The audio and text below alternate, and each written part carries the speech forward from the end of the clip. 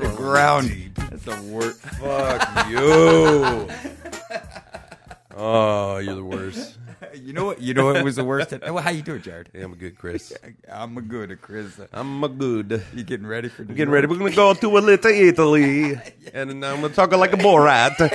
Yeah, that's what I'm gonna do. We're gonna go to Little Italy, and I'm gonna talk to everyone like Borat. Yeah, if you just keep doing that hand I'll motion. do anything for content. Yeah. Podcast. We're taking the stun gun, yeah. field recorder. Yeah, let's get. And that's how we won't get mugged either, because we're just like. I'll do the you sound make the effects. sound. Yeah. Yeah. Let me try it. Okay. Well, what? yeah. Oh yeah, feel that burn. I'm just right up in his ear. Somebody found the effects. Mugger? Somebody found the effects button today. Jared, okay. We're going to New York City. I'm so stoked. I'm a little bit nervous that if we do get mugged, I think you're more flexible than I am, but I think I'm quicker. And we're gonna have to break out fucking Delta 8. Dude, I've been practicing. Man. Yeah, it's funny you say that. All right. I'm not worried. Yeah, cool. Bring it. I'm not sweating. Ease my spirit, man. Bring it. We got the stun gun. We got Delta 8. We're Delta 6. Oh God, New York is no place for Delta 8. No. That's people will throw money at us for performance art. They're like, they're pretty good. Where that guy pretended to go down on the other guy. Yeah. Are we gonna stand out in front of the Today Show? Oh no, it's gonna be the weekend. Yeah, they're not recording. Oh, shit. Dude, TRL? I think TRL. We might get in front of TRL. We'll be there. Is Carson still there? I hope so. My sign will be, where's Carson? I have a feeling that he is a lot of fun to hang out with. Well, why wouldn't he be, though? Yeah. Guy's got it made. Yeah. He probably can go to the grocery store and not even get bugged. Yeah. Yeah, you're probably right. So we're going to New York this Thursday. Yeah. We're going to sleep on the plane. That's the plan. That's always my plan. Yeah. That's the way to do it. Listen, I don't know what seats we have, but you can have the window. Really? Yeah. All right. Yeah. I'll close it, though. I don't like looking out the window. Yeah, okay. Do you like to see? It's going to be night. You can't see shit. Yeah, we're not going to see shit. Oh, but I like takeoff and landing. We pulled it. Well, if you want to, we could switch these too, because I did the. Dude, please say we could switch while we're in midair. Oh, fuck yeah. Yeah, let's do a little seat switch while we're on the plane. We can do it. I got it's like the poor man's first class. When you're selecting the seats, I got like a row with nobody in between us. Dude. Yeah, but they might fill that shit, dude. Yeah, they won't. How do you know? Because when they start walking down the aisle and they're looking at all the people they can sit by and who they sit in between, yeah, they're going to see us. And they're going to keep walking. I'm just saying. Dude, they don't have an option. They're not. I love the logic here, but they're not like pulling audibles while the planes are loading. Oh, it's like whatever, JetBlue or some shit. I think it's like there might be chickens on this flight. It's good. It is a little bit. Yeah. It might be chickens, dude. I'm excited, but I got 5 on it that someone's going to sit between us. Well, they're going to have a good time between two drooling, snoring. It's good for them. But do you want? We'll interview them for the show. As far as space and relaxing and stuff, I know you're a little bit anxious about flying, and I don't like the ramifications of if a plane goes down either. Right. But if you like that window seat, if you're comfortable on that window seat, that's all you. That's nice because especially if it's going to be sleeping, I'll just lay my head right on the. Yeah. I like to fall asleep to the hum of the. I was thinking ship. We would be next to you. I would be in the middle seat, and I was going to lay my head on you. Okay. Because I know it's not going to make any difference to anybody. We could always switch with Mr. Middle if he shows up, or he'll want to. He's not. They're not going to sit by us very long if there's even one open seat on that plane. Okay. Here's the game. We sit down. All of a sudden, they sit somebody in the middle. And if we know there's some other extra seat somewhere else, but maybe they got to sit in the middle somewhere else, whatever, we just start incessantly talking to that person. We left and right ear that motherfucker. For sure. Constantly. With like till they get up really uncomfortable shit. Oh, yeah. Yeah. What kind of religion are you? What kind of porn do you look at? What size shoes you wear, man? Yeah. Those are legit. That's your real hair? They look bigger than 9s. They look. How do you do that? How do you make them seem bigger than 9s? Where you buy your underwear? They'll be moving. By the way, I would answer all those questions. You know what was uncomfortable for me today? Segway. I got on the Segway. I almost broke my ankle. I went to the orthopedic surgeon. Oh yeah. No, the oral surgeon. Oh, I thought you were going to go back in time, man. I had Get this surgery. Take 10 years off. Yeah, I broke my femur. I'm surprised you didn't notice. After I got one of my tooth pulled and 2 implants put in, yeah, I had to get a checkup. You and had finally, the posts in there for a bit. I got the posts. I still got the posts. Posts are doing great. My body accepted them. We're ready to pile on some teeth. The next phase. And like compression, stress, fucking lateral grinding, whatever it is. I'm going to get 2 fresh boys, and we're going to go to town. I'm very excited about that. And then you'll be able to say fresh boys after that. Well, here's something that got fucking ancillary benefit. So what's been happening over the last like 4 or 5 months is I'm noticing what I thought is a bone spur growing out of where the tooth was pulled. Ooh. Because when that happens, when you pull a tooth, every now and then you might send something out left or right. Just as the bone grows back. All right. Well, what's happening is the socket tends to widen and then fill in. This is what I learned from my rad oral surgeon, Dr. Leonard. Dr. Leonard. Dude, she's rad. She's from Russia. She's got a great accent. And it's Dr. just like, Lenny. She's in it. I like her. All right. And so she's explaining this to me while I asked a question after she hit me with 3 shots of Novocaine needle on the inside in that raw area where the bone has been exposed and feels like it's been growing in towards my tongue in a sharp manner. Well, she said it's the ridge, right? And it's not getting proper blood flow because of the way the socket moves. Yeah. And so it's exposed. It basically skin's pulled back over that, and I just have exposed bone. Jawbone, dude. Jawbone sticking out. Right? Ooh. I got a rip in my couch. So you were worried about dry socket. Now you got the fucking jawbone coming out. I'm like a lame Wolverine. Like I got implants that don't do shit except for take pressure.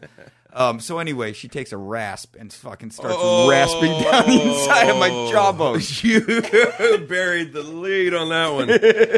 She didn't get like a Dremel and just manhandling my fucking jaw and just like doing hard pulls while she's pulling against one side. I don't think she rasps that much. I rasp a lot. Yeah. And I was like, you mind if I get a go? She had me reach in there a couple times with my finger to be like, how's that? Am I getting there? And I'm like, I'm explaining like, oh, well, on the underside of the ridge, I'm still feeling it. She's like, yeah, man. Trying to fucking go back into it. Like, we had a good communication there. Yeah. And then she says, well, your next play is just to let that heal and then see where we're at. And in 6 weeks, if it's not better, I'll go in there, cut some of the gum, and go in with a drill. Fucking, when you use like, yeah. Oh man, you made it, Chris. When you're getting plastic surgery in your mouth, in my mouth. That's baller. I want the inside to look good. Yeah, you know what I'm saying? Yeah, work on yourself, man. I gotta work on myself while I look at myself. How much drugs did she give you? Zip. Dude, damn. You could tell she's just Dr. Leonard is not as cool as you said. No, she is cool in that Russian way where she's like, so she's a tiny lady. Okay. Bleach blonde hair. All right. But she keeps it tight. Okay. As far as no roots showing or whatever, she's put together. I fucking was sitting in the in the hallway trying to get care credit to work. This is 6 months ago when I first went in for my implants and had to miss the appointment because I couldn't get that all in line yet. So I was the first appointment for her. She walks in at about like 9:30 in the morning. Leather pants, fucking like a hockey bag. She's carrying like a hockey bag, like she just finished doing some shit, and which I think was probably like I don't know what kind of Ruth Bader Ginsburg workout session she had going. She's an older lady, that musclehead dude. That lady keeps in shape. Wow, I like the cut of this lady's jib. Yeah. So anyway, she was going. She's pulling that elbow. She's fucking doing the rip cords, trying to start a lawnmower on my jaw. And she's like, that's gonna bother you for a little bit. Wow. Just deal with it. Yeah, straight up. Oh, shit. Yeah, but it's not gonna get in the way of eating in fucking New York. I got a few days to heal that shit. We just jam a piece of fucking pepperoni back there. That's the way to do it. The pepperoni. The pepperoni, my wife. Yeah, man. How soon till we get our ass kicked after we get off the plane? We'll be all right. We're gonna be. That's the best part. We're gonna be all right. We'll see some comedy. There we are. And we got reservations for the 12:15 a.m. show at the Comedy Underground. Oh, I have a lot of reservations. Yeah, but we're going anyway. All right. Nice one. Oh, Chris. Yeah, what do you want to talk about? Should we talk about this record, I suppose? Yeah. As we continue on with the great second albums of all time. I just said it. All time. According to two jerks in a garage in nice. Des Moines. What I'm finding out is any jackass can make a list about what the best 100 albums are. So when I look down to see who was the best albums, you check Billboard top charts, but sometimes your link goes left, it goes right. It's like a bone in a jaw. Sometimes it just takes a turn. And fucking so I've got some list calls where these guys sit, but I don't know if any of them are vetted. We're not vetted. It doesn't matter. I think we were talking about them possibly being in the running for greatest power trio. Jared, don't step on the lead. Nice work. We're talking about the Police. We're talking about their second album, Regatta de Blanc. Yeah. Do you really, pronounce the C? You hang off that C. I like that. That's very French. I think they're trying to be a little French in They're this. being a little cheeky is what they are. They're little cheeky boys. I think so. Police, a.k.a. the cheeky boys. Yep. Is this the best trio in history? That was Sting's skiffle band in junior high.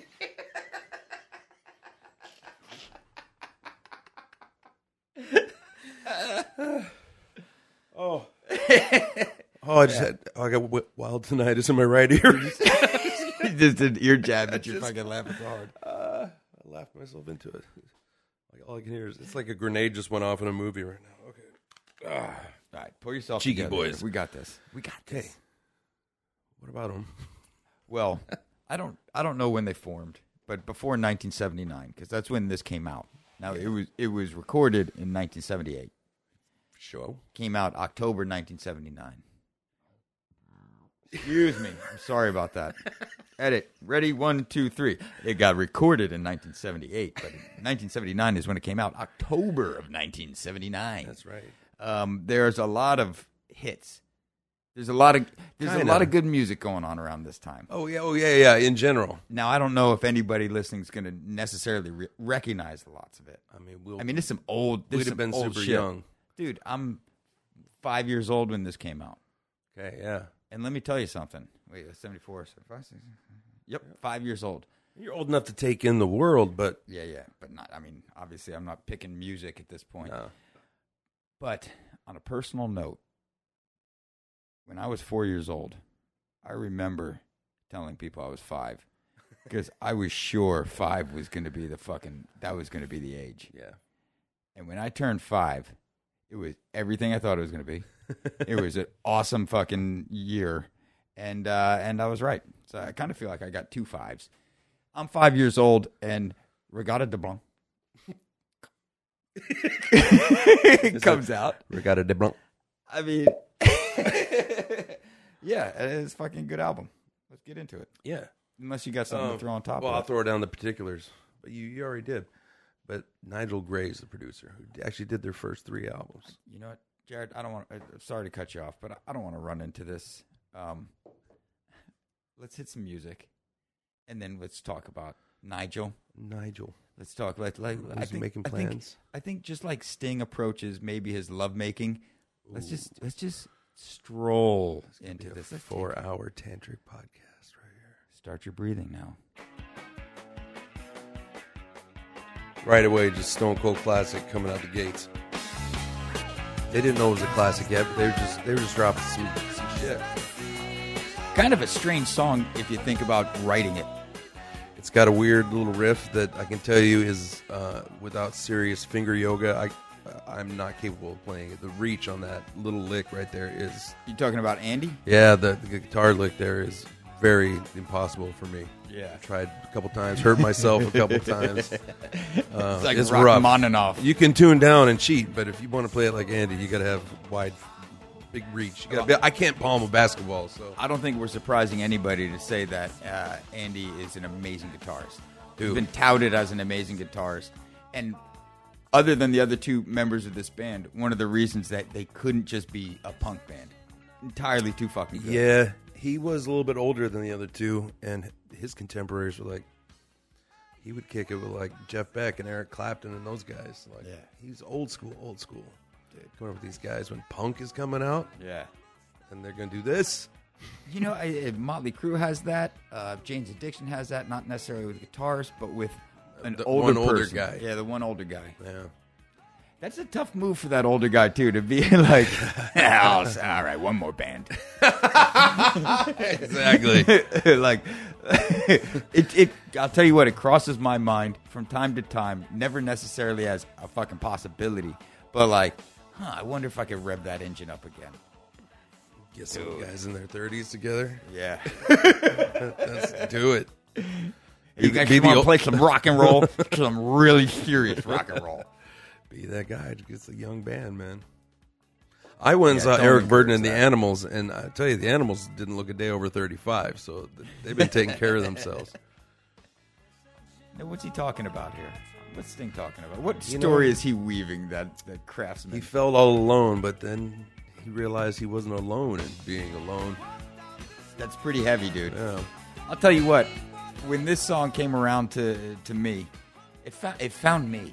You know, it's like a good book, which is I don't think is ironic or too off target for how Sting approaches writing. No, look at that poster. He's reading a book. He's posing, reading a book in a poster. What a synchronicity jackass. up there. You see a lot of their faces, dude. You see a lot of they're pretty photogenic. All of the Police. Yeah, but you know, this had a good turn. Now I listened to them. Where were you when? Obviously, I'm 5 years old, killing it at this point. I didn't have time for the Police. I'm hanging out solidly with Brett. It's been going on for, let's see, second, he's in third grade. We're probably maybe 14. And I think Sting had gone just gone solo. And I remember Brett being into right on early Sting solo. Brett has an appreciation for music. He would be fucking great to be on here. Cross our fingers for that one day. And so that's like 86 then or something. Yeah, right? and that's when I got like the best of with the remasters. Yeah, and the weird version of "Don't Stand So Close to Me." Yeah, exactly. I never had anything by the Police when it came out. So it's all retro. It's all me thinking about these guys. Retro, they've already done their thing and are fucking done with doing their thing by the time I'm really getting into them. Mm-hmm. There you go. Where are you at? I think probably the Synchronicity album. No. Wait a minute. Ghost in the Machine was before or after Synchronicity? I think before, but I don't know. Okay, so somewhere in there, whenever that Wrapped Around Your Finger video was on MTV. Oh yeah, knocking the candles down, getting that wax everywhere. That's how I remember meeting the Police. Was that video? And I was like, wow, these little cheeky boys are pretty cool. Dude, their height of their power in like 83, 84. Monsters. Just like that, too much. Yeah. Another thing that happens to the great power trios of the world. Yeah. Cream. Right? And shortly after, they're just giant. They're worldwide giant.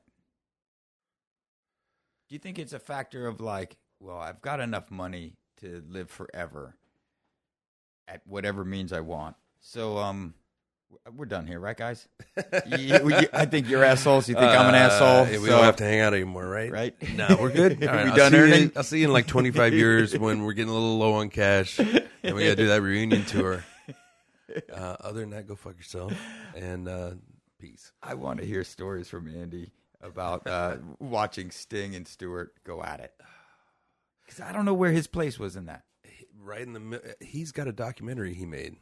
Because he go on. Yeah, and he was taking Super 8 all the time and photos and shit. And it's pretty nice. And I think there's some Sting and Stu bitching at each other footage. Sting is the kind of person I feel that as he's cutting you down, he's smiling.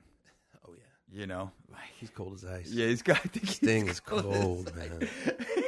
And he's got some breakup songs in there. Some cold ones. Murder by Numbers, like 1, 2, 3. Man, that's not this album though. But that's no. Yeah, he's cold. Every breath you take, people dancing that at the prom and shit. Like that's not about some stalker ass. Yeah, hiding in the bushes. Right. Got your cell. There's no cell phones when we wrote that. You got your. I don't know. You're drawing a sketch. No, you're just looking at. You're doing a charcoal sketch, like courtroom sketch. Excuse me, Mr. Sumner. Are these your drawings? Yeah.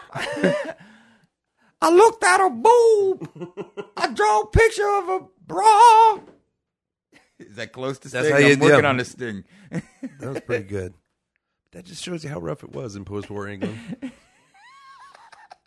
Rations and shit and cold drawings. You're trying to balance on a tree limb, getting a good gesture in. I can't draw all the titty. I can't draw all the titty. You get anything else you want to say about that opening track? Because I mean that's pretty fierce. That's a lick that will echo through time. Yeah, you know what I'm saying. Yeah, and you know what? Listening to their first album, I really like the opening track on that. I'm forgetting it right now, but it's a nice hit. Boom. This one is that a King of Next to You? All I Want Is to Get Next yes, to You? Yes, thank you. That damn near is punk rock, but like they're a little too good, but it's got that energy. Yeah, that dude. song kicks ace. It really does. Yeah. Thank you. And so this one is emblematic of what we're gonna have on this album, which is a little bit better production. Yeah, notch it up a bit. Yeah, everybody's up their game. Yeah, and obviously Nigel. Yeah, there you go. Not yet, Jared. I'm not ready to talk about Nigel yet. And obviously that song is just lasted through time like a message in a bottle. Never cracked the top 40 in the U.S., though. I'll have you know. Yep. No singles off this album cracked the top 40 in the U.S. But there's a good 4 singles off this album. Yep. Yeah. The album got to 25 on the chart, but singles didn't do much. They weren't the Police yet. No, not they're in America. Still sleeping over here. Europe was loving them. Yeah, for sure. And you know what? As far as Stewart's brother being their manager, he started booking them. Miles, the only British name. Oh no, the only name slightly less British than Nigel. Yeah, is Miles. And Miles started booking them in like Rio and Egypt and shit, like a little off the beaten path kind of places. Yeah. You know, started that grassroots concert following in places that were starved for music, I guess, but just couldn't deny that these guys were rad. They sound great. One of the best power trios of all time. For sure. Do you think these guys are better than Jimi Hendrix Band, The Experience? Man, be a tough fight. I think I'm willing to consider it. I think overall, body of work is bigger. Sure.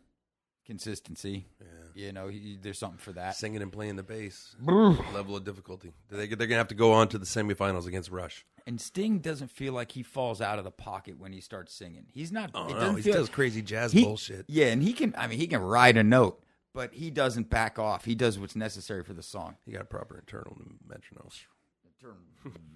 What was that? Sting got a proper internal metronome. Listen to these. Listen to these overdubbed hi-hats. You know that Stuart Copeland overdubs his hi-hats? Yeah. Because you have to. Listen to that.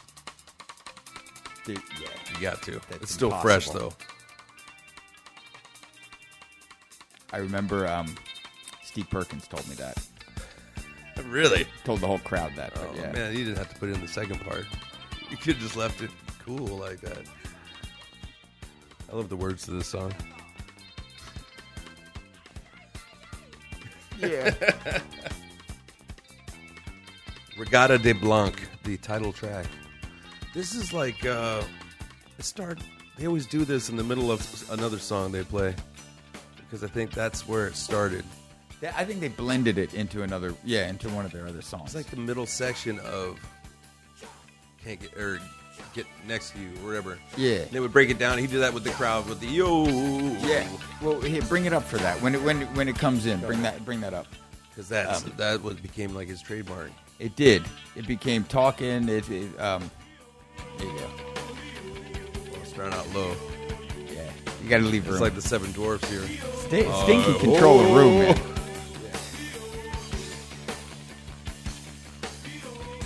That's a Freddie Mercury bite, though. That's exactly where I was going with this. Letting it breathe for a bit because this is some Mercury territory. And I don't think that's on accident either. I think these guys are pretty influenced by Queen, almost in just the diversity of songs that they've come out with. Yeah, that was a sick fill we just flew by too. Yeah. Stuart Copeland is all over this album in a great way. He sounds awesome.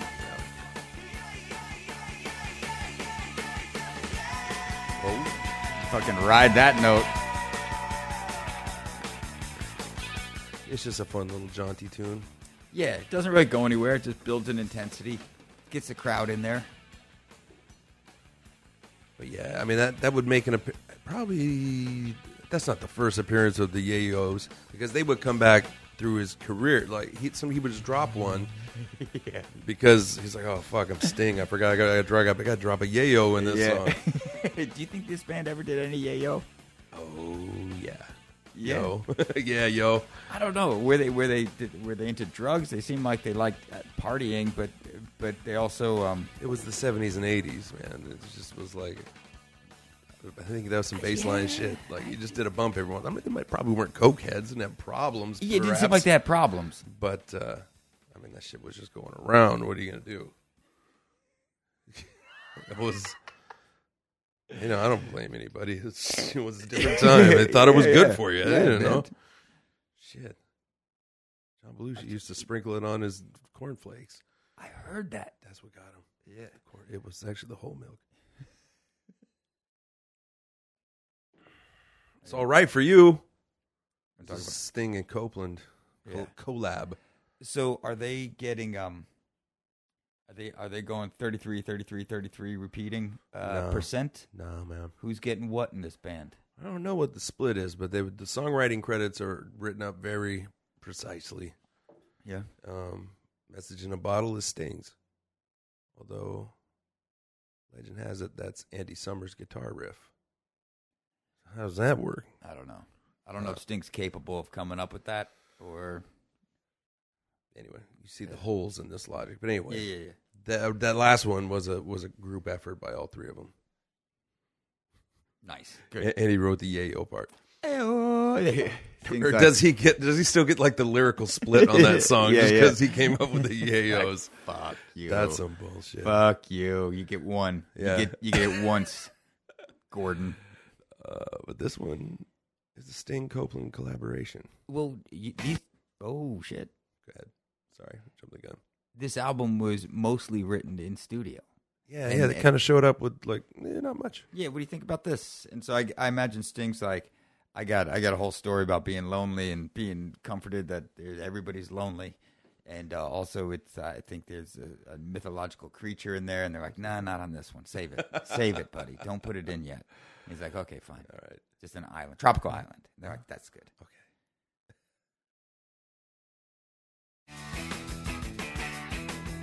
It sounds like the first album kind of stuff. It's fun. Yeah.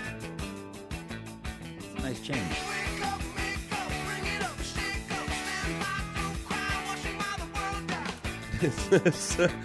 Living in the wild, wild west. That's dude. I can't believe I got that written down. The Escape Club. Escape Club. That's what 47 heartbeat, living in the backseat. Northeast, west, south, people. Johnny's in the basement thinking about the government. I'm on the pavement. Yeah. This is straightforward Police. You know, they're talking to their first album right here, talking to some of their straightforward four on the floor roots with some neat prog changes, you know. But I don't think this song holds up. Really, I think the second and third song for a choice on this album aren't really that great. But there's such quality music on this album. It's undeniable. Yeah. This sounds like something they probably would have left off the first album because it sounds too much like Can't Get Next to You. Yeah. Or Good call. I keep calling it that Beatles song, Can't Get Next to You. But it's the other. That's fine. Close to You? No, that's the Carpenters. What the fuck is that? All I want to do is to get over to you. All I want to see is us more together. That's how that shit. We'll do that album next. Aren't you just a little bit aware sometimes that Sting puts it on? Oh, he's a putter oner, man. Yeah. He never met someone he didn't want to put. You kind of enjoy it because he does it artistically, but you just That's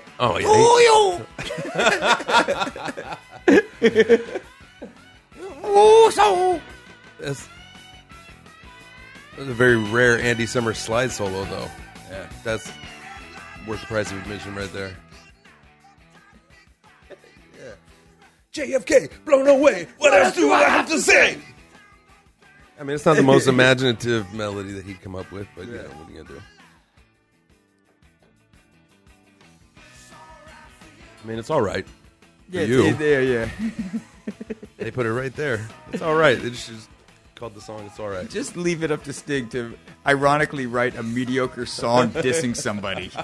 Like, you don't even get my best song for this. No.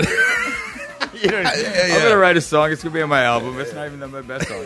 I'm not spending that time on you. Honestly, I'm probably going to stop thinking about you after I'm done writing. That's why it's only all right for you.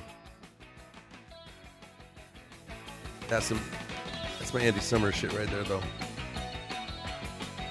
That clean tone he always fucked with. Yeah. A lot of chorus on it. Reverb. Yeah. Very icy. Yeah. That's a good way to put it. Always liked that Andy Summers. I saw him at the Crocodile doing another trio that didn't have vocals or anything, so it was all instrumental, but it was Pino Palladino on the bass. And I don't remember someone on the drums, which is a shame because I'm sure he was a beast, because Pino's a beast. Anyway, and they did Message. The only Police song he did was they did Message in a Bottle instrumental. Yuck. Yeah, again. He's unsung guitar hero of the 80s. He just had the unfortunate timing to be coming out at the same time as like hair metal and shredder, double tapping motherfuckers. But he was every bit as sick of a guitar player as the rest of those guys. Yeah, for sure. I think he was, really appreciated in the circles. Those who know. Yeah, they knew. Know. Yeah. Like I knew. I didn't know then, but I know now, which makes me feel like I knew then. Yeah, you knew. You might have been able to articulate it, but you knew. I remember him on the Dennis Miller Show. Oh, what? Dennis Miller had a talk show for a little while, mm-hmm. and Andy was HBO or some shit. I don't think so. Oh, yeah, and he was the band leader. What? Yes, you didn't know that? I did not know that. Know that shit? Andy Summers. Yeah. Get the fuck out of here. Fucking band leader. Wow. Litter. Band litter for Dennis Miller. Hey, babe. Cha-cha. Yeah. Yeah, the only impersonation you could do of Dennis Miller is Dana Carvey doing Dennis Miller. That's how I started fucking around seriously with impersonations. I say seriously. Like just saying game, son, it's just my life. Just how does Dana Carvey do it? It's so infectious you can't not do it that way. Yeah. This song, you want to talk about? I really feel like I'm letting you behind the curtains on this episode. You are. We're taking a peek. You want to talk about Sting being quasi, what's the word? Pretentious? Yeah. I guess this song is about Pontius Pilate. Oh, again! Did we read the same Wikipedia, Jared? We might have. We just might have. Yeah. Because I got to tell you, maybe I'm going to pull up the lyrics on this one so that I can see. I never would have put that together. Okay, so this is Bring on the Night. Yeah, which I like this song a lot. So, originally based off of a Ted Hughes poem, King of Carrion. Ooh. And then he just kind of retooled it to make it a live more like Pontius Pilate. Right? Yeah. betraying people. It's about betrayal. It lives forever. Lives forever. All right, here we go then. I know they did use this for a beer commercial one time, but I mean it's solid. Let's good beer commercial. Just music. like the world she knows, that song sounds like she's singing. Yeah, right? Yeah, you hear it. A little more syncopated. Why you walk till who came first? You're putting some air in that bass drum. Yeah, that's in the next room. Why don't record this into... It's like a guitar, though. It's Dude, kind of what is crazy. the guitar doing? It's everywhere.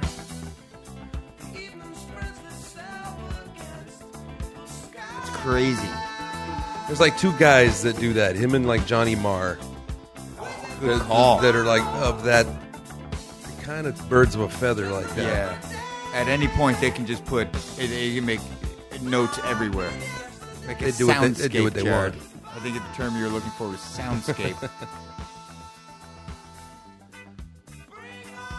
And he, yeah, How that's a nice great is chorus. that?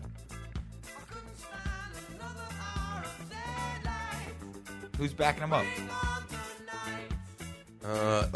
That's Stu.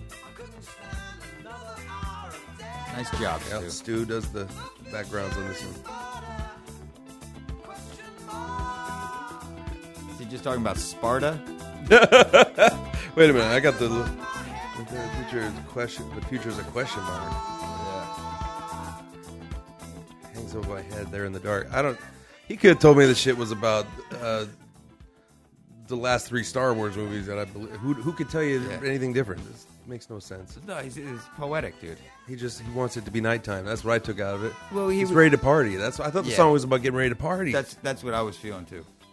Hence the beer commercial. Like, come on, let's do it. Like kind of like in Elton John's got a Saturday night's all right for fighting kind of party. Saturday night's all right for you. You know. Yeah, because everybody was trying to fight Elton John, unfortunately. It's rough out there. It's rough in the streets.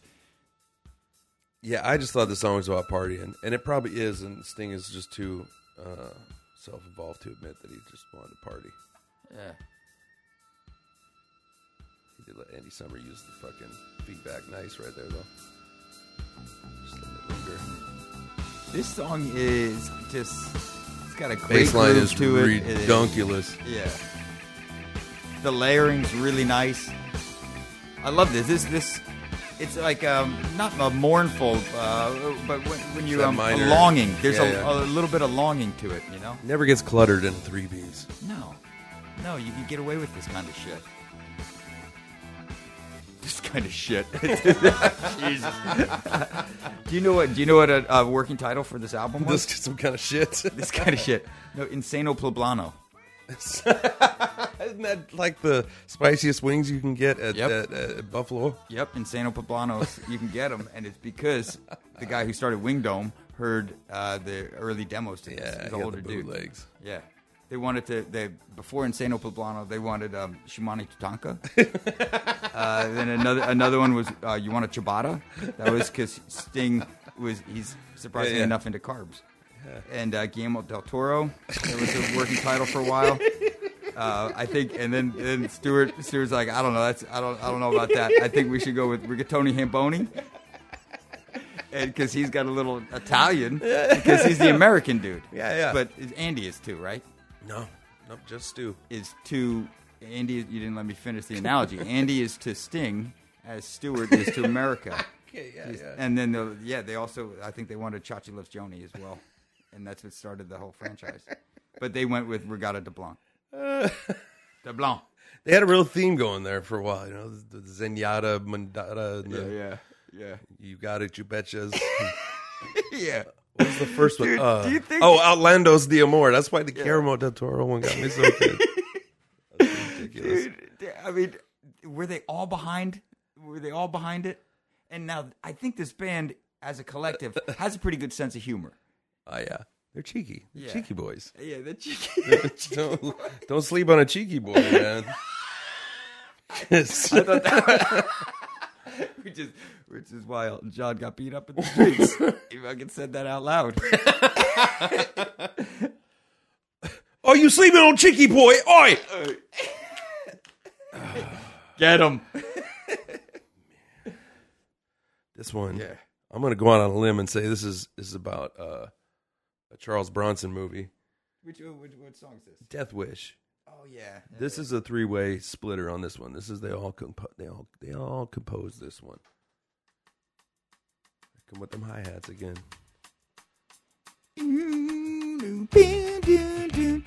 Oh yeah, Don Henley taking notes. Doing a Bo Diddley on the bass. Yeah. A little I Want Candy comes from this. Did Bo Diddley come up with this kind of infectious? It's attributed to him. That little beat. That's Bo Diddley beat. If he invented it or he made it fly the first time. Either way, that's pretty great to have a beat named after you. Yeah, for sure. I feel like I should be playing a video game right now. It's kind of like pole position. Yeah. It's just kind of thin like that. It's not real lush or anything. It's not even that cool, really. No, I'm not a big fan of it because it feels like a real pared down, but not with as much character as their pared down like punk approach to songs. You know, that beat, dude, it's totally infectious. So much so you need to do it once, and it fucking lasts for 3 minutes. And then, am I leveling up? Oh, jump. Jump. You're playing Donkey Kong. Yeah, it just doesn't do a ton for me on this song, I gotta say. Nah. And it kind of makes sense that they all came up with it together. This feels like it started as an idea in a studio. One of them had a great idea and the other two ruined it. We're recording on that. God damn, I don't have a sting at all. Jesus. That was the Queen calling. Are they still playing? This was recorded. Segue. This was recorded at Surrey Sound Studios. Nigel's studio. Oh, that's his place? Yeah. And that's Nigel's place? He did their first album, did their second album. I think he did their third album. Let's talk a Regatta de Blanc? Ricotta your mama. It's about chubby legs. Yeah, so fucking he had his own studio that was above a dairy. Yeah, like he started out kind of on the bottom, built his way up, mostly with these guys. Or at least I'm trying to segue while I look at some more information. Well, they came up together. That's what they're both up and comers. Yeah. Joined teams. That's a great way to do it, anyway. Yeah, and this is something they said about him when he died in July of 2016. Oh shit. Should I do it as Sting? Nigel Gray. Nigel Gray recorded the first 3 Police albums. The first 2 in his converted studio above a dairy in Leatherhead in Surrey. Nigel was a qualified medical doctor who followed his passion into music and was able to use his kindly bedside manner to coax 3 extraordinary successful records from a band operating at the time on the tiniest of shoestring budgets. We simply could not have done it without him, and that's the truth. He get that medical grade cocaine. Oh, the clean. He's a doctor. The true. Yeah. Let's do another take. All right, that one's going to stick around, I think. The Sting is here to stay. It's going to be tough. All over that. Oh, is that song still playing? I don't know. Yeah, I wandered away from it because it's kind of boring. It's nobody's favorite song. Yeah. Dude, nobody cares about that song so much. If someone says that that's their favorite song from the Police, you just go, you're an asshole. No, gotta be. No, it's not. No. You'd be contrarian right now. Yeah. It's damn good for this album that the next... Oh, wait a minute. That's side A, Chris. Dude. That is side A. Vinyl listeners, get up, stretch your legs. You're going to get a embolism. Turn your record over. Dude, by the way, when I'm flying, I get Jimmy leg in the right leg often. Really? Sometimes I got to get up and stretch. You got to, because R.I.P. John Singleton, man. That's like... Is that how we went? Yeah, he had a bad stroke after a transatlantic flight. Dude, I do it. Coming back on my last flight, I'm fucking Arkansas or Chicago to Seattle. I went to the bathroom twice fucking stretch out my right hammy. Yeah. And that's the truth. Huh. Put my leg right up on there, dude. I get Ooh. Yeah. Plain bathroom yoga. I brought my iPad both times. Headphones, iPad. I got to go stretch in the bathroom. You're now. jerking off. That's code. You went in there with your iPad. Your no, headphones. the only reason I don't do that is because I know that. Well, there's a couple reasons. God can see you when you're in the air. You're a little bit more focused. When you're over the clouds, he can see better. Uh-huh. Yeah. One, that's true. Obviously, I think there's a camera behind that window. Because why wouldn't you? Gotta be guaranteed. And I don't want that to turn me on more. I don't want to see that part of my nature. You don't want to start making a performance out of it. Start kind of just in come hither stairs, like drawing backwards notes and shit. Check this out, copper. Yeah. So run your phone number on the mirror and backwards. just like put a target on the mirror and just fucking call it. No, I'm I'm totally excited to be in a drug-induced coma next to you for 4 hours now. It doesn't worry me one bit. It's also best that you're on the window because if I'm on the aisle, I can get up. Let me tell you this, Jared. I'm sorry to bust in with another flight story, but I was in the very last seat on the left-hand side of the plane next to the bathroom on my flight across. That's a bad spot. Do you know how much dick I got on my shoulder? I can't believe that people are so not body conscious that they'll just drag their cock right across your fucking shoulder and not even know it. Or they fucking know it. I think there's 2 people that knew it. Yeah, and you liked it too. No, I didn't. And I didn't like the butts or the dick. Butts or nuts, even one way. That seat, that's one of the worst seats on the plane.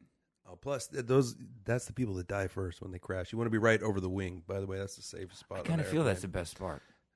That's the best sport. That's where you need to be. I always get tickets over the wing. Okay, is that where we're at? Yeah, we're gonna be all right. Okay, good. Know this. Chris, can I do the top 10 albums of October 2nd, 1979? Oh, the 70s. Oh, time of our youths, our very young infancies. Yeah. Pre-kindergarten for everybody. What do you got, dude? Well, first of all, I want to tell you, this is Stuart Copeland's favorite Police album. Did you know that? I did know that. Yeah.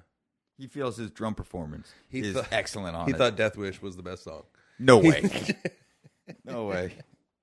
But on the Billboard Top 200 albums chart, the number 10 is First Under the Wire by the Little River Band. Not familiar with their work? Not so much, but you know. But congrats, you got a top 10 record. Good on you. Number 9, though, is Rust Never Sleeps by Neil Young. With the hey, hey, my. Solid. Yeah. Solid. That's a good album. I saw Neil Young pop up on some of these lists here. That's like a top 10 single. I didn't realize that song was that hot when it came out. I thought it was one of those retroactive classic rock jams. I did too. Yeah, I did too. Shit was popping off for real in 1979. Number 8, Head Games by Foreigner. Yeah. And how could it not be, dude? But here's the thing about Foreigner. Are they Canadian or something? What's it? No, they're fucking from Peru. I just never understood. Are they British? Are they American? They're like, I don't know. American. I don't know where they came. I don't know what any of them look like. I don't know anyone who's ever seen them live. Yeah. Like, I kind of think we made them up. Like it's like the Berenstain Bears being spelled wrong. Yeah, totally. Foreigner was never a band. Yeah. I think that's called the medulla effect. Sorry, I had to pee there. The medulla. Yeah, I have no concept of Foreigner. I also don't know what their I know second the songs, is, dude. You know, like Double Vision and Want to Know What Love Is. And they had some hits. Fuck yeah. But I know that on I know nothing. Aqua Teen Hunger Force, Carl loves Foreigner. Yeah. I know John Bono's kid ended up playing drums for him. That's all I know about Foreigner. Yeah, which makes you kind of think maybe they're British. Oh, good point. Yeah. And they're foreigners. Yeah. They called it. They're not from around here. Yeah. That was number 8, though. Number 7, Risque by Chic. Nile Rodgers, producer of Like a Virgin. hitting the charts. Number 7. Number 6, Breakfast in America, Supertramp. That's the what's the song? Don't you look at my girlfriend? That's that album, right? She's the only one I got. Yeah, and take the long way home, and like I honestly can't stand Supertramp. Oh, dude, those 2 songs drive me nuts. I'm almost having a problem. That's among like she's got the Jack by AC/DC. Oh, terrible song. Fucking just horrible. You know what? Fucking. The police didn't hit that, but they saw that territory, and I think they turned. Steered I think they clear. turned tail and run. Don't go the Supertramp route. Yeah. I don't know. Someone could email me and tell me the one good Supertramp song, but good luck. Number 5 though. It's very near and dear to my heart. It's my first album I ever had. Off the Wall, Michael Jackson. Yeah. You don't think of I know Michael Jackson started making music when he was like 7. Yeah. And then didn't stop basically till he almost died. Right. But you don't think the 1979 solo Michael Jackson stuff. Yeah. He's a grown-ass man. Yeah. Not yet a woman. Right. Like that Britney Spears song. Yeah. I'm a grown-ass man. That skin disease didn't grab hold of him yet. Yeah. And make him have to bleach. So, that's number 5. Number 4, Midnight Magic by the Commodores. I don't know what specifically is on that album, but if it's 1979 and the Commodores, You just got to respect the Commodores. babies got made to that. Yeah, dude, those 2 fuck. I mean, a commonality between the Police and the Commodores. Baby making music? They fuck. No, the members. Oh, each other? No. Well, they probably fucked each other over. But, no, the members. They had big members. Jared. Sting's probably got a big English dick. Well, He's got big dick energy. Oh, Yeah. I knew Stuart that. Copeland definitely has He's built a like hammer. he's built like that. You know the guys that are lanky like that? They got the lanky danky, man. Yes, he does have the lanky danky. Dude, that guy's got a fucking tool. Yeah. And that's why he could go fucking chest to chest with Sting. He got like a gaunt face. That means you got a long dick every time. You are 100% right, my friend. What is it with that? I don't know, dude. You never seen like a gaunt right. dude with a You're just a fucking... just a Twizzler, you know? Yeah. No. Oh, The math doesn't line up. Yeah, I don't know. Something about a long femur and a Something. long jaw. So congratulations to you, Stu. I kind of think Dave Grohl's probably got a fucking piece too. It remains to be seen. I know. And that's because he has it. You never saw Stuart Copeland's dick, but you know it was there. Yeah. I think Dave Grohl's got big dick energy. He's swinging it. I think so. All right. I think so. Let it be known. Yeah. Chris says. Yeah. Put that on Alternative Nation to make the worst headlines, and I click on them maybe once in 10 times. They'll get me, and it's always some bullshit. It'll be like, Dave Grohl makes revelation about dick size, and you're like, what? And then you scroll through, and it's a total clickbait bullshit. What cookies do you have running through your cache? Don't even want to know. Clear your cache. Are you getting London Calling on this one? No. I got London Calling on my list. It's an NME list, and I don't know what that but this stands is for. that's the New Music Express. All right. It's like their Billboard magazine, but it's British. They loved them over there. Well, that's what I'm saying here. Yeah. We got where are you at? That's your the number? other side of the pond. No, I'm at number 3. You're at number 3. All right, go ahead. And it's a stunner, man. Joy Division. Bob Dylan, Slow Train Coming, his Christian album. Number 3. Yeah, That's how large Bob Dylan was. He could sing about Jesus and make number 3. Wow. Try that one, Sting. Yeah. He has. This is a great trivia question. I wish I knew the answer to. Has he ever done a Christmas album? I imagine it'd be like Lutes and Liars involved. Has he ever referenced Jesus in his music? I mean, we got Pontius Pilate as an inspiration. right away. That's 1 degree of separation. You know, he has Hemingway as an inspiration somewhere in there. Nietzsche. Yeah. Odysseus. He's got the Odyssey. You said Joy Division was on the NME chart? Yeah, man. Joy Unknown Division is Pleasures. number 3. Unknown Pleasures. Yeah. And number 2 is Public Image Limited. I really thought you were going to say Public Enemy. They were huge in London. The PIL, man. I don't know about that. I don't know about them. You want to know something? I don't really fuck with them. Yeah, I'm fine with that. I went rode a bike, a Lime bike by Hammersmith Odeon. Okay. Are you ready for the Def Jam tour? Oh shit! Public Enemy is on tour in Europe right now. Oh, are they? Yeah. You just making this shit up? No, they are. Dude, I think we're living the same existence. We're finding the same research and whatever. Yeah. Good to know you, brother. Let's get to Europe real quick. But yeah, Hammersmith Odeon, are you ready for the Def Jam tour? Yeah. Let me hear you make some noise. With BB concert and... Ready for Public Enemy, you cunts. Yeah, it was cool. I was like, that's where it happened. All right, whatever, dude. Talking Heads is number 1 on my list. What do you got? Oh, the Knack with Get the Knack at number 2 in the U.S. My Sharona was on that. Yeah. I saw My Sharona pop up there too. And number 1 is Led Zeppelin, In Through the Outdoor. Yeah, okay. Which I think that was like it's like Fool in the Rain or some shit, right? I think that's the era we're dealing with. Yeah. Which is crazy that the Police. You don't think of the Police and Zeppelin having albums out at the same time, dude. No, you don't. It's like when you first learned that Sabbath and the Beatles were putting out albums at the same time. I don't think that's true. That's very true. I don't know about that. We're gonna have to look into that. I don't think blow your mind. You're not ready to blow my mind. I saw. You know what, Jared? Sorry, that was a defense mechanism. You blew it a little bit right there. I don't know how to pull it back, except for fucking Gloria Gaynor had "I Will Survive" around that time. Oh shit, disco was hot in '79. Bee Gees are throwing Tragedy, and they're throwing Too Much Heaven. And let me tell you, like George Michael, just has some real club bangers. Yeah. Fucking Tragedy, club banger, dude. Oh yeah, they made that transition to disco smooth, dude.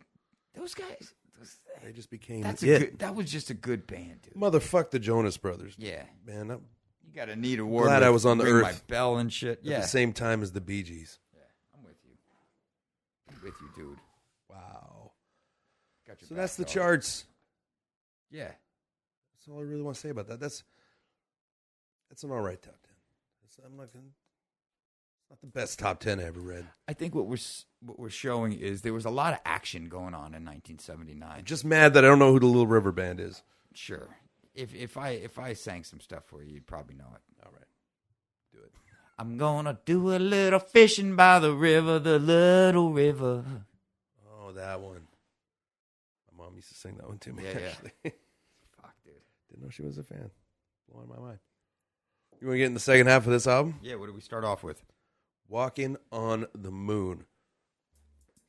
Talk about a banger. Maybe not a club banger, but it's a fucking banger. I mean, as far as like subject matter and sound of a song, this song sounds like you're on the moon. Those guitars just echo off into space. That chorus on guitar or something? A chorus and echo. So clean. Yeah. The fucking reverb on a snare clack. Clackety clack.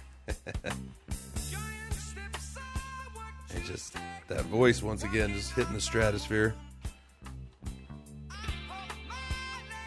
So, you think the producer, you think Nigel was like, all right, Sting, you coming in a little hot with that.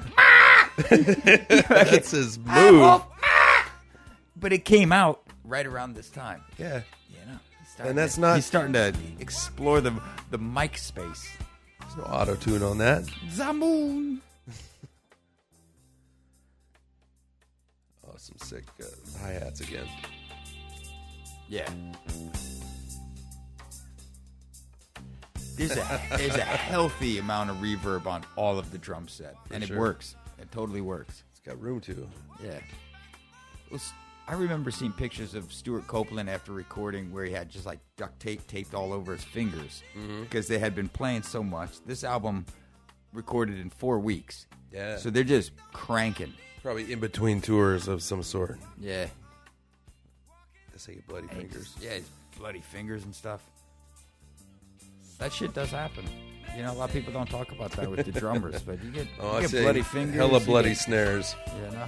between you and my brother, you guys would bloody yourselves up at shows. Shit happens back there, dude. I love this chorus, though. It's a smooth song, man. Just bobbing in my chair over here, Yeah. uncontrollably. This is the Regatta de Blanc they're speaking of, that white reggae. Yeah. They like the reggae a lot more in the UK than we do it over here. I think that's why it took us a minute to catch on to this. Reggae was a little more at the forefront of like pop Yeah, in the UK. I think they appreciated it more. I think they gave it more validity. Yeah. So I had the first ska wave coming off of like that branch of reggae, or ska. Is reggae a branch of ska or ska a branch of reggae? How does that work? Is a square a rectangle, or is a rectangle not a square? Yeah. They had to tell us the blues were cool, and they had to tell us reggae was cool. You know, is it a little bit weird to make a parallel between Beastie Boys and the Police right now? There was 3 of them. They're kind of reaching into and aptly doing an art form that they wouldn't ethnically be noticed. I see. Cultural appropriation. Yeah, totally. I mean, as far as, you know, if you're an asshole and you want to call that now, but it's a great I don't spot. believe in that. I think music is for everybody. Yeah. These guys, they're not doing it ironically, and they're not doing it as It's not like a on the cash-in nose move. or It's anything. not Yeah. And they fucking nail it. Yeah. Everybody stands on the shoulders of the whatever they came up listening to. And this ending with when he starts yelling out. I mean, that's Bob Marley yelling out to the ancestors as far as yo yo. You know? Oh yeah, that's like them crazy ball heads or something. Fuck, man. Buffalo Soldier and shit. Oh yeah. Oh yo yo yo. Oh, see? Yeah, man. Yeah. Wow. It's crazy. They got an appreciation for it. Reggae is hard to do, too, I feel like. I feel like that... You can half-ass rock, but you got a full commitment reggae. I think it's deceptively really difficult to play reggae. Especially for 3 cheeky boys. Not for these guys. That's the thing. They're super talented. That's there. I said it. A lot of yo-yos. He's got 30 more seconds of yo-yos. Yeah, he's basking. I think Sting looks at himself every now and then. It's just like, oh, you're doing good. Him and Rosie Perez. He's German Puerto Rican. Yeah, it's good. You're looking good, Sting. I do enjoy that song. That was a Sting composition. Yeah, you know, throw that against Message in a Bottle. Yeah, they are of the great same songs. ilk. Yeah. He came in with those ideas. He didn't just fucking throw those out Those there. weren't the half-ass ones. When they said, this is what I feel about Sting too. When they Get to the bottom. when of how they you said, feel about Sting. "Shit, we got to do this stuff. We're gonna write this album. We'll write most of it in studio, and we got about 4 weeks to nail it." Sting went right to work making songs, and I think Stewart was probably like, "Yeah, I can play at anything. I'm gonna do my thing." Right. You know, I got some ideas, and Sting was like, "I want this to go this way." Now he's getting Asian. I'm telling you, he takes influences from everywhere. Everywhere. He's a global citizen. And we all know that. Sting is a citizen of the world. Yeah. Now, David Bowie with China Girl. Problematic. Yeah. Well, Stewart must have ran off and did this one too, because this is a straight Stewart Copeland jam right here. I think does he sing this one? Which where On Any Other Day. Talking about bullshit? What'd he say? The other ones are complete bullshit. Yeah. Cheeky boys. I'm telling you. You want something corny? You got it. There's a house on my street, and it looks real neat. They would do these though. Yeah. Like pop wave kind of. Yeah, or Miss Credenko. You remember, that one? Miss Credenko, are you safe? Or it's the other one. Is that my mother on the phone? And how about and when I'm feeling naughty? Yeah, they're cheeky boys. Yeah, they're cheeky. They're This totally is one of the cheeky boy tracks. Dude, this part's undeniable though. It's silly and it's them dancing in the studio, having fun mixing, and just like those images you saw in the mid '80s of the police popping up from behind the recording console, and we're doing our fucking job and we're having fun, and and this is what that song feels like to me. They're definitely cheeky boys. Yeah. They're talking about the din of Rice Krispies, or the dinner bowl of Rice Krispies. I know that's not the lyric, but isn't it? No.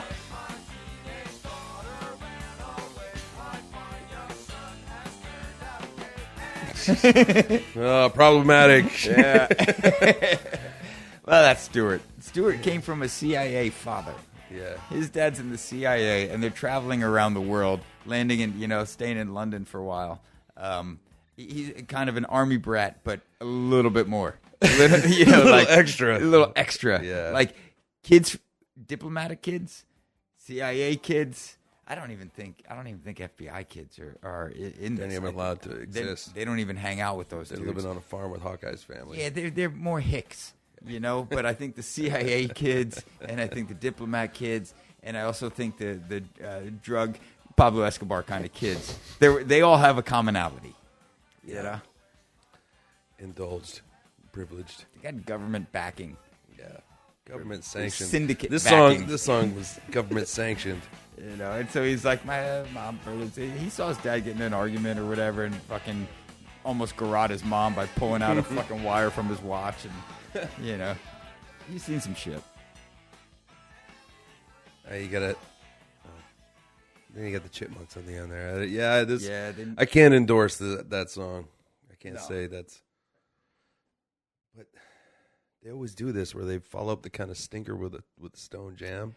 I think there's some stinkers on this album that you're not going to care about. You're not going to come back around to. This is not one of them. Bed's Too Big Without You. The Bed's Too Big Without You. Yeah, man. Did Sting come in right in this one? Oh, let me see. Let me check the tail of the tape. Bed's Too Big. This is a Sting jam. I had a feeling. Give the devil his due. Yeah, I had a feeling.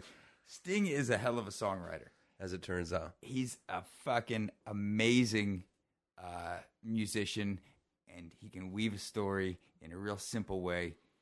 I love the way he sings clearly. There's no fucking question why this guy, after the band broke up, just kept going and, turned into the stratosphere. Fucking blew up bigger than the Police. Nobody sounds like him. No. I can't. I might think of one a week late from now, but nothing's coming to mind. Like, who could sound like him? That's a one of a kind of voice. Yeah, and I think that's partly why he got away with that Freddie Mercury shit. Like, it sounded good. Yeah. As clear and simple as it is, it comes across. It sounds good. Kind of makes you want to sing along with him, but you just can't really. You can't hang. No. He's lapping you. Yeah. He's lapping. Like, oh man, I was on your left. Yeah. Every now and then giving you advice. Yeah. Fucking asshole, because you're good. Sing for your diaphragm, cunt. Still has a 6-pack. Oh, 8. Yeah, he got a dick root. For sure. I didn't want to say it, but I was thinking it. Yeah, I know you were. I see it in your eyes. I know. That's the thing about Sting. Dude, he sees the reflection of him in your eyes. That's the Jukebox musical coming to Broadway next year. The thing about Sting. Woo! The reviews are, it's good! I'm just going to play some music after that. Very hardcore reggae vibes on this one, too. All the really kind of hit songs on here kind of are. You could hear King Tubby doing the intro to this. Like putting a little magic on there. It'd be sick. Oh, the dub mixes on this had to be out of this world. I hope they're dub mixes of this. How sick would that be? There's no Sublime without this song. Nice. That's like It's the halfway to the pawn shop right here. Yeah. They just slow it down. Just add a little, way more heroin. Police plus heroin equals Sublime. Oh my God. How's Jared, that equation for That's you? that is some new math right there, brother. Because he could. Yeah. You nailed it. Yeah, I'm just gonna sit in this for a minute. Yeah, 'cause marinate this is in it. sick. Marinate it like he's marinating in his feelings right here. Dreaming dreams of what used to be. When she left, I was cold inside. Where is he when he's writing this? Is he sitting at a kitchen table? Is he he's obviously by himself. There's nobody in the house when because he's writing that's this too song. big. Yeah. He He's needs. shuffling around in fucking slippers. he's wearing her shirt. Yeah. Boxers, slippers, her shirt, and Yeah. a bathrobe. See, even Sting's not above writing the booty call record. You know. Yeah. But don't you get the feeling? There's a couple feelings you get from Sting that I get the feeling that he's a tough breakup. I don't think he got, and I think he's always kind of fine with the breakup too, somewhere in there. And everybody knows it. He knows it. You know. Yeah. He can explore this kind of like tonight I felt this. I think he writes this song after one lonely night, and maybe it's a week after they broke up. You know, where he's getting his pace back. Then he writes this, but he actually is one of the rare people that, because of the writing process, gets over it. It's cathartic. Yeah, it like, works, oh, and let he me- continues on. Let me think. I'm a massive rock star. I have a boner right now, and nobody around to do anything about it. And I'm so large. I'm too lazy to beat off. Like nobody who has the strength to beat off would write this song. Yeah. Because there's no such thing as the bed being too big.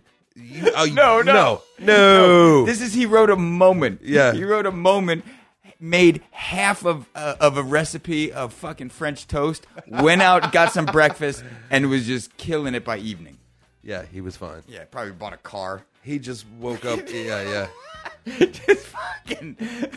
He looked at his abs with never doing one crunch. Yeah.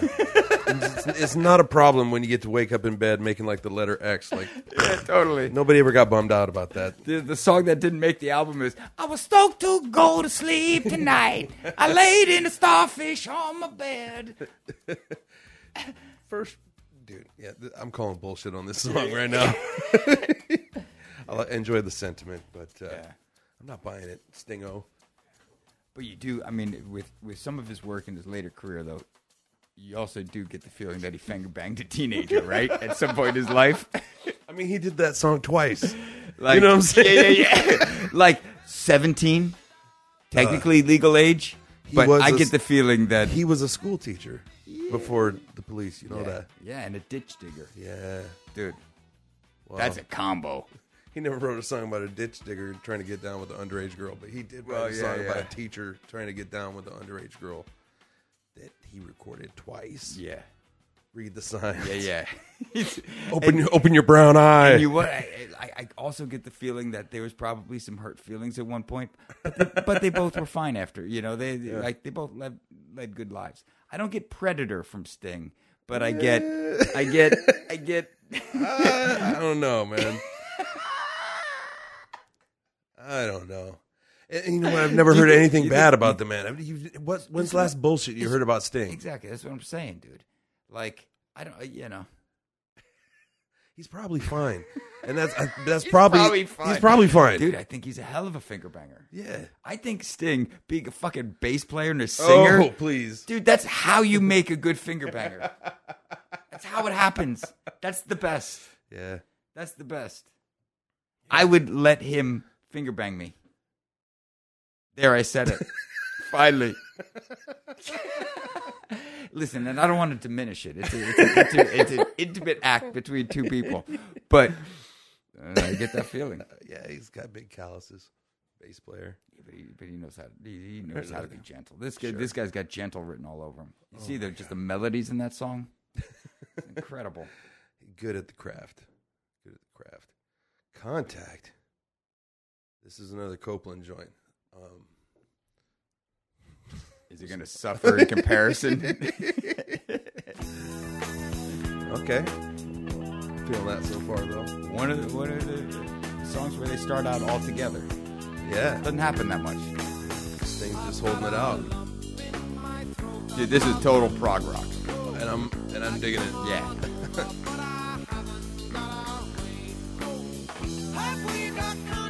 Yeah. Space pants! If your neck isn't doing the... Oh, man. I've got contacts in my book and in my eyes. My good connection on the telephone never lies. There's a difference in rhyming meter between what Sting Stewart writes and and Sting. what Stewart likes. I say good on Stewart for this one, though. Yeah. It's like a better version of the last song that wasn't that good.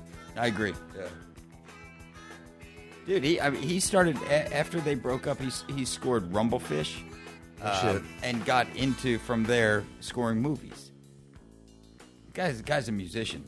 Now I saw him play with Oysterhead. I think I saw they were in Seattle. Might have been the first Oysterhead show of their tour, their first tour. I don't know if they did a second. And it was good. It was Trey and Les and Stuart Copeland. Fucking, there's some crazy music going on there with that power trio. It's like a super group power trio. Right. It worked for a little bit. I don't know where I was going with that. I don't think he ever finger banged that teenager, though, Stuart Copeland. Probably not. And I think that came out in an argument, and that's why they broke up. That's all I'm saying. There's great YouTube videos of Sting and Stuart Copeland fighting. That's all you have to search. Sting and Stuart Copeland fight. And just enjoy. They're a little. They were cheeky boys, but they're little bitchy boys too. Yeah, it feels like that. They were. Yeah. Yeah. That had to have come to fisticuffs at some point. It's that kind of antagonism that it would be hard to imagine didn't come to fisticuffs at some point. You think, because I don't see either of them being fighters. I don't think either of them enjoying I'm not getting saying it punched was in a the good face. fight. There's a lot of slapping, Little windmill punches. hair pulling. Yeah, head back, arms forward kind of stuff.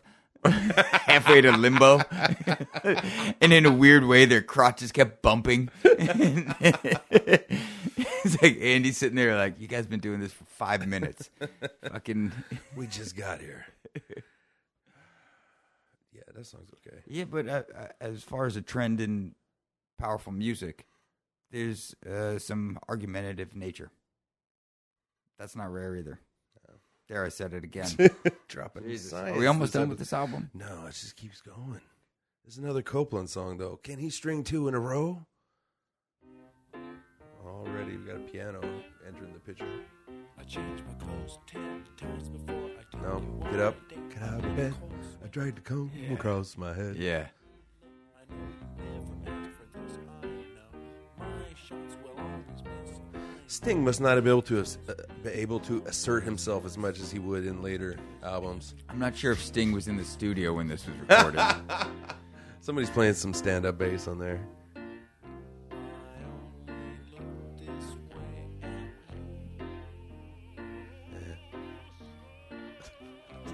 Yeah. This is, I mean, I guess here's a people little- smoked weed in the 80s, too, so, whatever. You know what? I think here's another approach where you can see Queen being an influence. This has got a few Queen tells, and I don't think any of them. I don't think they're hitting any of them. Yeah, you're right. This really wants to be a Queen song. Yeah.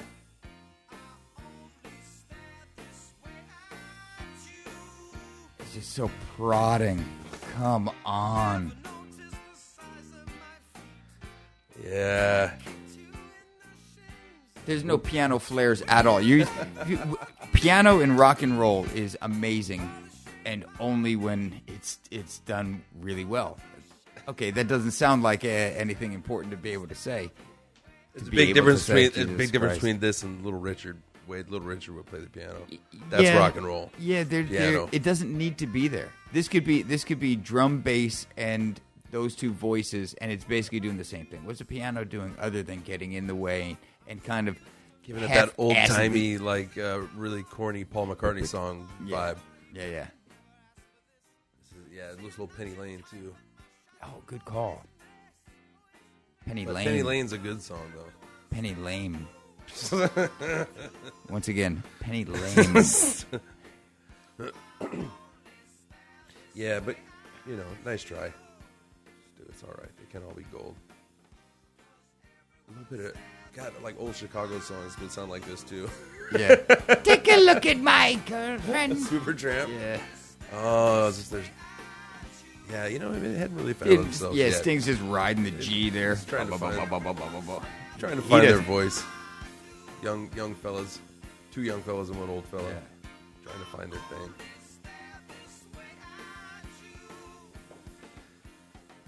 Probably doesn't make the best of collection, you know?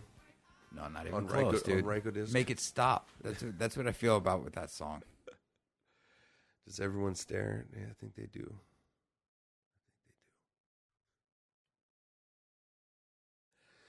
We did it, Chris. We made it to the last song on the album.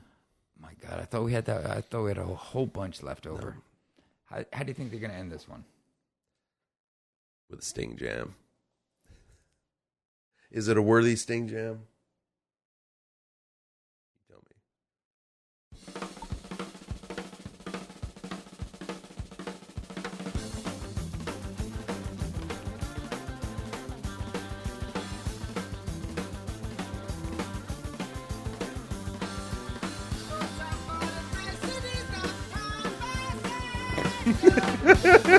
Fucking swinging, dude. So that drum beat's kind of like Hollywood Nights by Bob Seger, but twice as fast and played live. It's strange, but it's not unpleasant.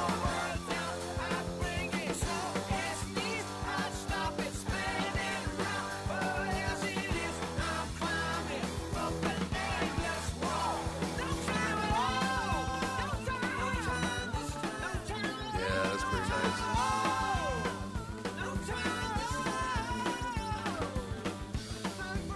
You know, it feels like this song is a little bit of a harbinger of what they're going to start doing. Album 3, album 4. Where they start getting super proggy with songs like Synchronicity. With parts 1 or 2. Anytime you got parts 1 or 2, that's a prog move. Yeah, for sure. And pulling it off way better than this. Like, this has those elements. But it feels too disjointed. They're not...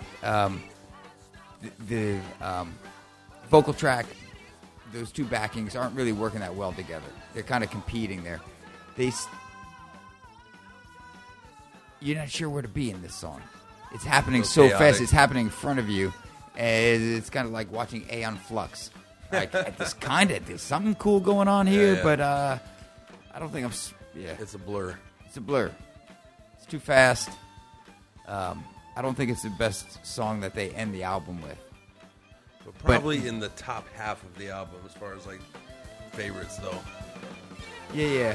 I'll go Like, there. I put it above the 50% line because there are a few on here that I could just kind of don't give a shit about or actively think are bad songs. This song feels like it was the last song they wrote together, for this album. And it feels like they're a little bit too jaded with the effects they're putting on all of the instruments, because some of these songs had effects and reverb on everything. For sure. And this one's got that, but it's too abrasive. It's not in that nice tone that's easily acceptable to the casual It's not listener. smooth. It's not smooth, dude. It's not smooth jazz. It's not like a jawbone growth. It hasn't been rasped down by some skilled Russian.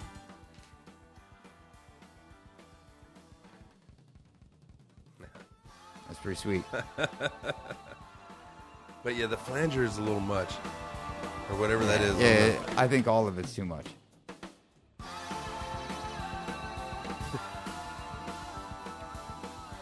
See, what Stuart Copeland does really well through this whole album, which I think is starting to trip them up here, are those flams and the tom hits. In a slower way, boom boom, boom boom. That little bit of color. Yeah. That little bit of color has less warmth the faster you play it. And it kind of starts tripping over itself unless it's either super clean or everybody else isn't playing a whole ton over it. Yeah. But these guys are motoring. The whole song's motoring. Plus there's doubled vocals. Plus there's two singers who are staggering. Row, row, row your boat, kind of, jumping in on it. Like a round. And they do that great descending. This is something that the Police have vocally that they do really well, is that descending scale. And just kind of pull you back into from hanging above that high tone Sting voice back down into the mid tone of the music. Right. And then kind of blowing out left and right, up and down from there, or just staying in that groove. Police do that super well through all of their career. And there's some hitters on that first album that are still your favorite Police songs. Yeah. And if you only have one favorite Police song, you're bullshit, because there's so much dynamic, so many dynamics that they're bringing to it. I like this for the reggae. I like this for the prog.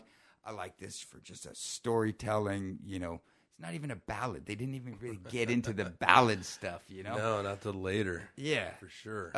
Wrapped Around Your Finger, is that ballady? Yeah, but even then it's kind of like kind of it's a little bitchy. Walking on the It's Moon. like, It's kind of bitchy. Like it's and atmospheric. Yeah. It takes balls to just hit two chimes and be like, you're going to remember that. Ding, ding. Yeah. Fucking amazing. What everyone thought was his love songs were usually far from it. That's this one goes out to the one I love, REM syndrome. Kind of thing. Yeah. Get on lyricsgenius.com before you make that your wedding song. Just I don't know what the REM's second album is, but I think Michael Stipe is a bad breakup too. Oh yeah. I think Sting, after a while, he's kind of maybe either friends or never talks to those people again. Yeah, you're gonna make a song, but he'll encode it. No one else in the world will know, except you. And he's like. You think his lyrics are like really oblique and shit, but they're really just super specific takedowns of an ex. Yeah, and only that person knows, and it's the coldest shit ever. Yeah, because he's Michael Stipe. Yeah, and I think that came out in some arguments with Stewart, and I think it hit home to Stewart. And I get the feeling Stewart isn't articulate enough. He's got some abrasion to him. And so he's got that big dick energy where he's just undeniable. Yeah. Sick drummer. One of my all-time favorite drummers is Stuart Copeland. And I think that goes for every drummer ever. Yeah, he's up there. Even if you don't want to play like him, you can't imagine that someone's playing like that. John Bonham sat back in the pocket. Mm-hmm. Stuart Copeland pushes it. Yeah, but he's not speeding up, which is almost impossible. It just makes everything sound like it has momentum. Even when they're playing like Walking on the Moon. Yeah. It still has momentum. Yeah. There's only a few people, or maybe one, who is able to overdub those hi-hats. Like, it sounds like a cop-out to be like, Stuart Copeland overdubs his hi-hats. When Steve Perkins said that to me personally backstage one time, he didn't mean it as a downplay to Stuart Copeland's ability. Mm-hmm. He meant it as a celebration of being able to use the studio as an instrument as well. Yeah, because it's just as well, because they didn't tour shit then anyway. So all you got is the records in some point. In some cases, they got so many fans around the world that probably never got to see him play. What lives forever? The record. We got to see overdubbed him play. The fucking cymbals, man. Yeah. We did get to see him play. Fucking Jethro Tull, a lot of those drum tracks, for Locomotive Breath. Okay. What is their second album? Oh shit! Probably something mad pretentious. Dude, are they cut from the same ilk? Oh, Sting, fucking Ian Anderson. Ian Anderson might be Sting's biological father. That could be happening. How come they haven't done an album together? They couldn't. Their heads couldn't fit in the room. No, because they both would be standing on one leg and shit. That's how I fuck. That's how I play. Like two flamingos. Playing and fucking are the same. Totally right. Here's a song about fairies and also a sea creature up on a mountain. Fucking. That's too much. You can't get those two guys in a room. Yeah. God damn, though. But totally. I mean, as far as you're pulling Sublime. Yeah. Is it as sublime as to the police as the police is to Jeff Hotel? Did we just crack that Da Vinci Code? Nailed it. Yeah. How come there are no songs about Da Vinci? It doesn't. It's not a cool rhyming name. He drew a man with 4 arms. He drew a man with 4 arms. Yeah, nothing really rhymes with Da Vinci. Yeah. See? Nothing. You're racking your brain right now. Well, actually, one of their working titles was Da Vinci Little Pinchy. And it was about this one time that he finger banged a boy, which was terrible. But the boy was 18. He was cheeky. Yeah, he was a cheeky boy. Can you cut out all of that? Can we just cut out this whole episode? All right, let's fucking we'll fucking. We gotta confer about this, man. We gotta have a conference. We can't let the people know we did this. We got New York to go to, brother. They gotta respect our name like Joe Namath. You know, I remember seeing the fucking last, Bill Cosby himself, and the ending song of that special, which is one of the best fucking specials of comedy ever, is, it must have been a good idea at the time. Prescient. It's the magic of music, y'all. Only Sting could write that kind of irony. That's it for this episode. Yeah, we'll try again on the next episode. Hope you're ready for the next episode. Hey, smoke weed every day.